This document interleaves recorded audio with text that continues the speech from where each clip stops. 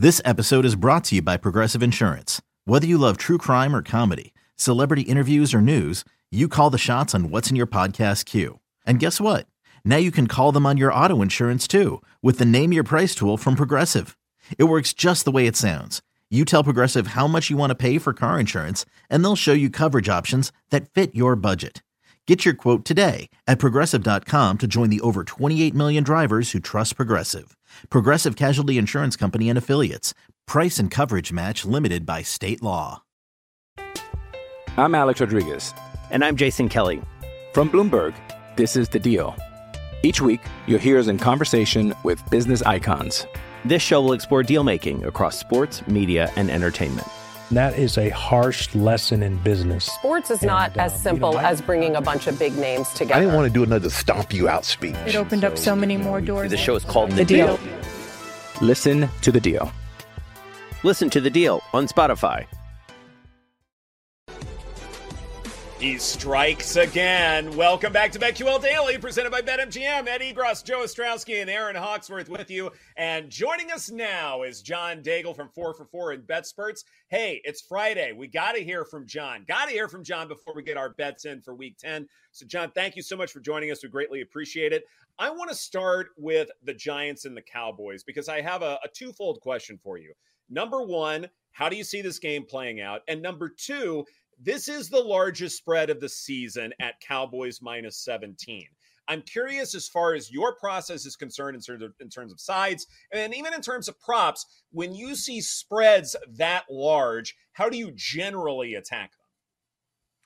I usually get terrified when the number is that big. And Tommy DeVito did all of his production last week, even in garbage time in the fourth quarter. He was basically just bailing anytime the Giants, the rare times they gave him a clean pocket, and just scrambling away and trying to find something to do. So he looked fine in the last half of that fourth quarter last week, but nothing that we still take the Giants seriously, especially without any healthy role players outside of Saquon Barkley.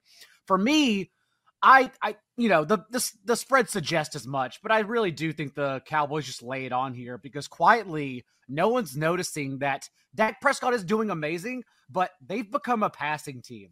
Maybe it's because they do understand that Tony Pollard's still pretty banged up from his playoff injury, but right now, not only is Dak Prescott offering higher floor for props with 5.5 carries per game over his last 3 starts, the Cowboys are passing the ball at the league's 5th highest rate when they've had an 8+ point lead. They don't even run the ball anymore whenever they have built this massive lead. They now just give it to Prescott. They're moving CeeDee Lamb around. He's playing 50-50 finally. I don't know why it took until one of the final years of his rookie deal in Week 9 to figure it out, but he's finally playing 50-50 boundary and slot receiver, and that's why his target share has grown out of the bye too. Jake Ferguson looks incredible as a red zone threat, so that's kind of become the core of their offense. Instead of Tony Pollard, it's now those 3 guys together. So yeah, that's why I kind of like the Cowboys to push back quite easily and move the ball here.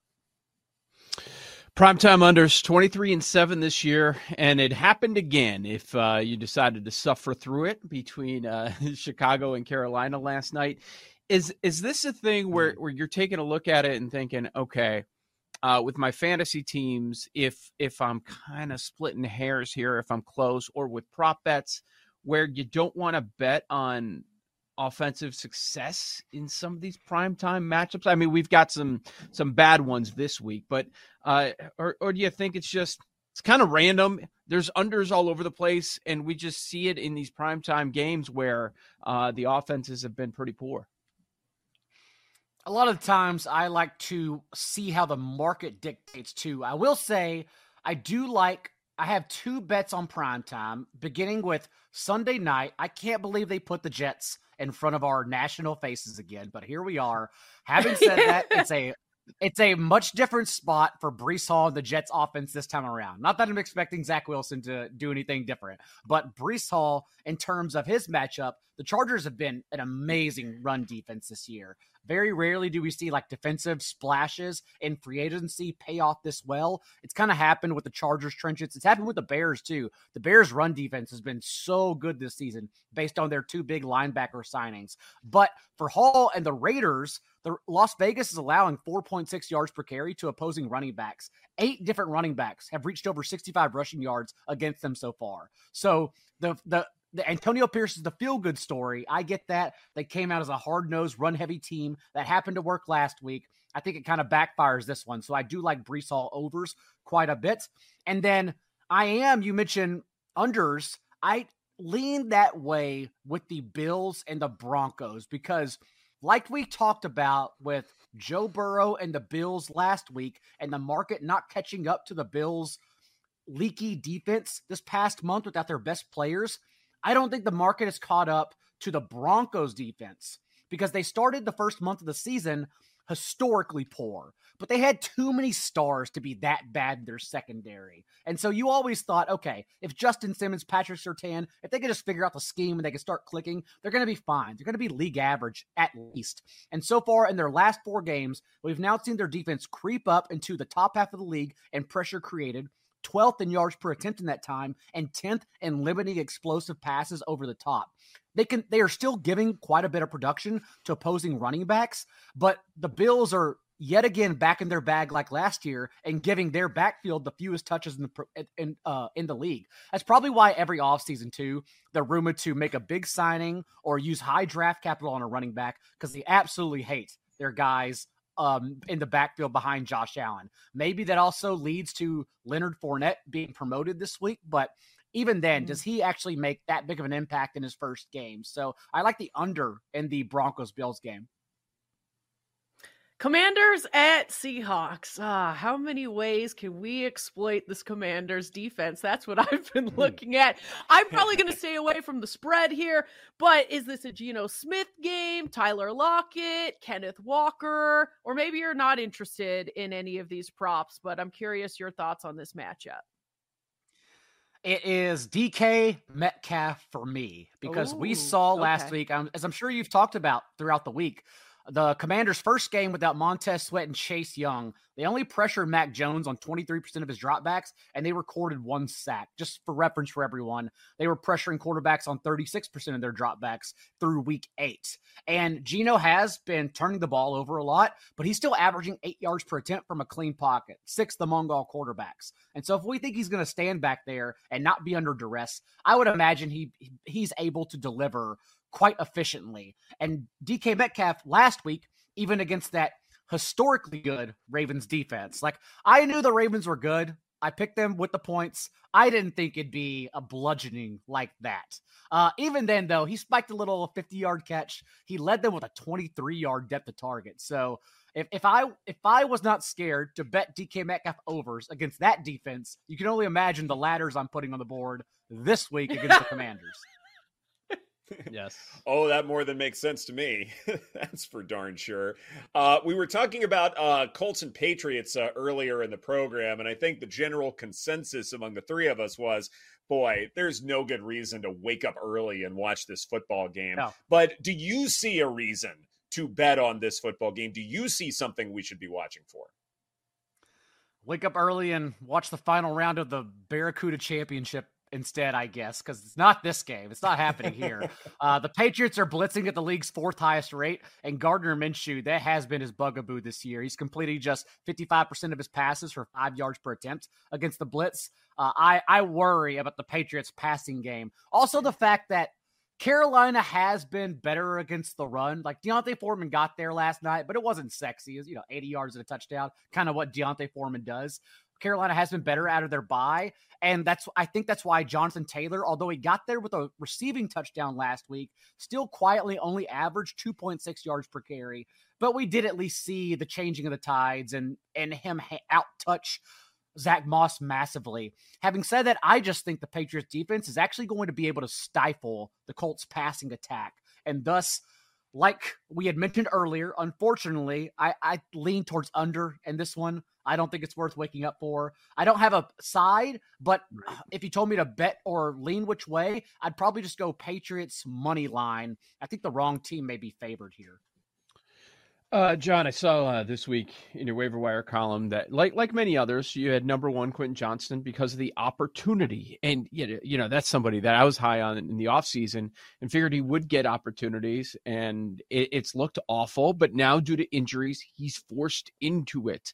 I want to see if you could sell me on Johnston a little bit. Like, I just couldn't. I haven't seen enough there. But we'll see if he gets the looks. And just that game in general. Chargers Lions. It's one of the few games that looks like it's going to be pretty good this week. Detroit, a 3-point road favorite. I'm Alex Rodriguez. And I'm Jason Kelly. From Bloomberg, this is The Deal. Each week, you'll hear us in conversation with business icons. This show will explore deal making across sports, media, and entertainment. That is a harsh lesson in business. Sports is not as simple as bringing a bunch of big names together. I didn't want to do another stomp you out speech. It opened up so many more doors. The show is called The Deal. Listen to The Deal. Listen to The Deal on Spotify. Hey, it's Kaylee Cuoco for Priceline. Ready to go to your happy place for a happy price? Well, why didn't you say so? Just download the Priceline app right now and save up to 60% on hotels. So whether it's Cousin Kevin's Kazoo Concert in Kansas City, go Kevin, or Becky's Bachelorette Bash in Bermuda, you never have to miss a trip ever again. So download the Priceline app today. Your savings are waiting. Go to your happy place for a happy price. Go to your happy price, Priceline. Lots of moving pieces in Chargers Lions. Let's start with Quentin Johnston in fantasy football because, one, it's a weak waiver wire for fantasy. Even our hero, Keaton Mitchell, got downgraded at practice on Thursday. So we don't even know if we're going to get him if you went for the running back instead of the wide receiver. For me, Quentin Johnston, everything is kind of adding up because not only the opportunity, led the Chargers in routes run last week in his first game without Josh Palmer. But now we've seen out of their bye, albeit against the Jets and the Bears, the Chargers offense, Tommy DeVito has a higher depth of target these past 2 weeks than Justin Herbert. They've kind of gone back to their old ways. Everyone has always said that, it's no longer Joe Lombardi, it's Kellen Moore. That's not how professional football works. We know that. What happens is Justin Herbert looks up, he sees Jalen Guyton, and he says, hell no, and he throws to Austin Eckler instead. That's how depth of targets work. You still need the talent to get downfield. And now we've seen since week 4, without Mike Williams, their best downfield receiver, Justin Herbert's 20th in yards per attempt. He's completed less than 60% of his passes in 4 of the last 5 games. And I know that's a backwards way to say I think Quentin Johnston can succeed, but the fact is, and Ed knows this, Johnston was not a good downfield receiver at TCU. He's one of the nation's worst, actually. The way you utilize him is like big Brandon Ayuk. He averaged 7.7 yards after the catch per reception at TCU. And so if we now are integrating this offense to get the ball out quickly just to move the chains, that's how Johnston succeeds. Otherwise, he gets incorrectly pigeonholed in the league, like Chase Claypool, who has also been one of the league's worst contested catch options downfield for his entire career. So 6'3", 208, but he does need to be used like Brandon Ayuk, and I think it can work this way. So opportunity plus the Jets. That's the whole point with the Chargers offense too, right? Is that the Jets have stifled everyone they've played. Patrick Mahomes, league low passing yards. Jalen Hurts, they got to him with 3 picks. Josh Allen had 3 picks. They even stopped Tua. The Jets defense stopped everyone, so that's no big deal. I don't worry about Quentin Johnston bouncing back. Now, for this game against Detroit, for futures for Detroit, I still worry because the 2 times they've been asked, like the Dolphins, to compete against playoff contenders, they failed. Geno Smith threw for 328 and 2 touchdowns in week 2. And then a couple weeks ago, Lamar Jackson got him for over 303 touchdowns. But because of everything I just said, I don't think the Chargers are the offense to really take advantage and exploit the Lions' defensiveness here. Also, the Chargers have been playing zone coverage at the 10th highest rate of their defensive snaps. And Jared Goff this year has been awesome against zone coverage. 70% completion rate, tied with Kirk Cousins for a league high 8 touchdowns against zone coverage too. So I really like the Lions just kind of do whatever they want against the Chargers. And I think the number's too low, honestly. Love it. Awesome. So I want to open it up to you. What are some matchups that you love props wise that we haven't discussed? Anything left on the board that you like? My other big bet besides the Lions laying the points this week is the 49ers laying the points against the Jaguars, because I think how the Jaguars defense has performed based on their metrics under the hood, like they are overhyping themselves right now. In fact, they're probably a team we're fading over the second half of the season, given that their offense also really hasn't performed that great. But Brock Purdy, we know the issues in his last 3 games have really come under duress. 5 interceptions, 2 fumbles in that time. But from a cleaned pocket, he still leads the league in yards per attempt and completion rate. And now this Jags defense, 25th in pressure rate, 26th in sacks. Not only that, but they're one of only 4 defenses playing zone coverage on over 80% of their snaps. You can set your watch to it. And the prop you asked about, Brandon Ayuk against zone coverage this year has seen 61% of his targets for the second most yards per catch, 19 yards per catch, and leads the league in yards per route run against said coverage. We're getting Trent Williams back. We're getting Deebo Samuel back. So I don't see the 49ers having an issue here. I'm excited because I think the game could also go over, but I really like the 49ers team total and just everyone to get there for them. When it comes to this Bengals offense, T. Higgins expected to miss with that hamstring injury. Jamar Chase plans to play. How flexible do you feel like the Bengals are as far as their personnel is concerned to be able to withstand any kind of injury to that receiver core? I would have been skeptical before the Bills game, but then all of a sudden out of nowhere, they wanted to show off and also get their tight ends involved. It's like, oh, y'all can do anything. That's good to know for the second half of the season. So maybe I don't worry about it in this spot. And honestly, it's a pretty great spot for the Bills because we saw the Texans open up with 23 different players on their injury report as of Wednesday. It seems like they're going to get a couple back, but even then, this is not a game I bet against Lou Anarumo. That's kind of been my thought on this one all week long. Like, we forget because he's been around so long calling plays for the Bengals that he's faced prominent rookies in his career. And he held Lou Anarumo, Kyler Murray to 253 passing yards and no passing touchdowns as a rookie. The Dolphins in Tua's rookie year managed only 1 offensive touchdown against him. And then in 2021, Trevor Lawrence and Justin Fields combined for 260 passing yards and 1 interception against him. I just think like the way the Bengals also play coverage, that's how they're going to get here in this one. I kind of expect them to confuse the hell out of CJ Stroud. So I like the Bengals and the points here too. Good stuff. John Daigle from 4 for 4 in BetSperts. Thank you so much for your time. We greatly appreciate it. This is BetQL Daily, presented by BetMGM. Coming up next, CJ Stroud versus Joe Burrow. Our plays for that contest. We also are going to talk about the Browns and Ravens and the Little Giants against the Cowboys. That's right here on the BetQL Network.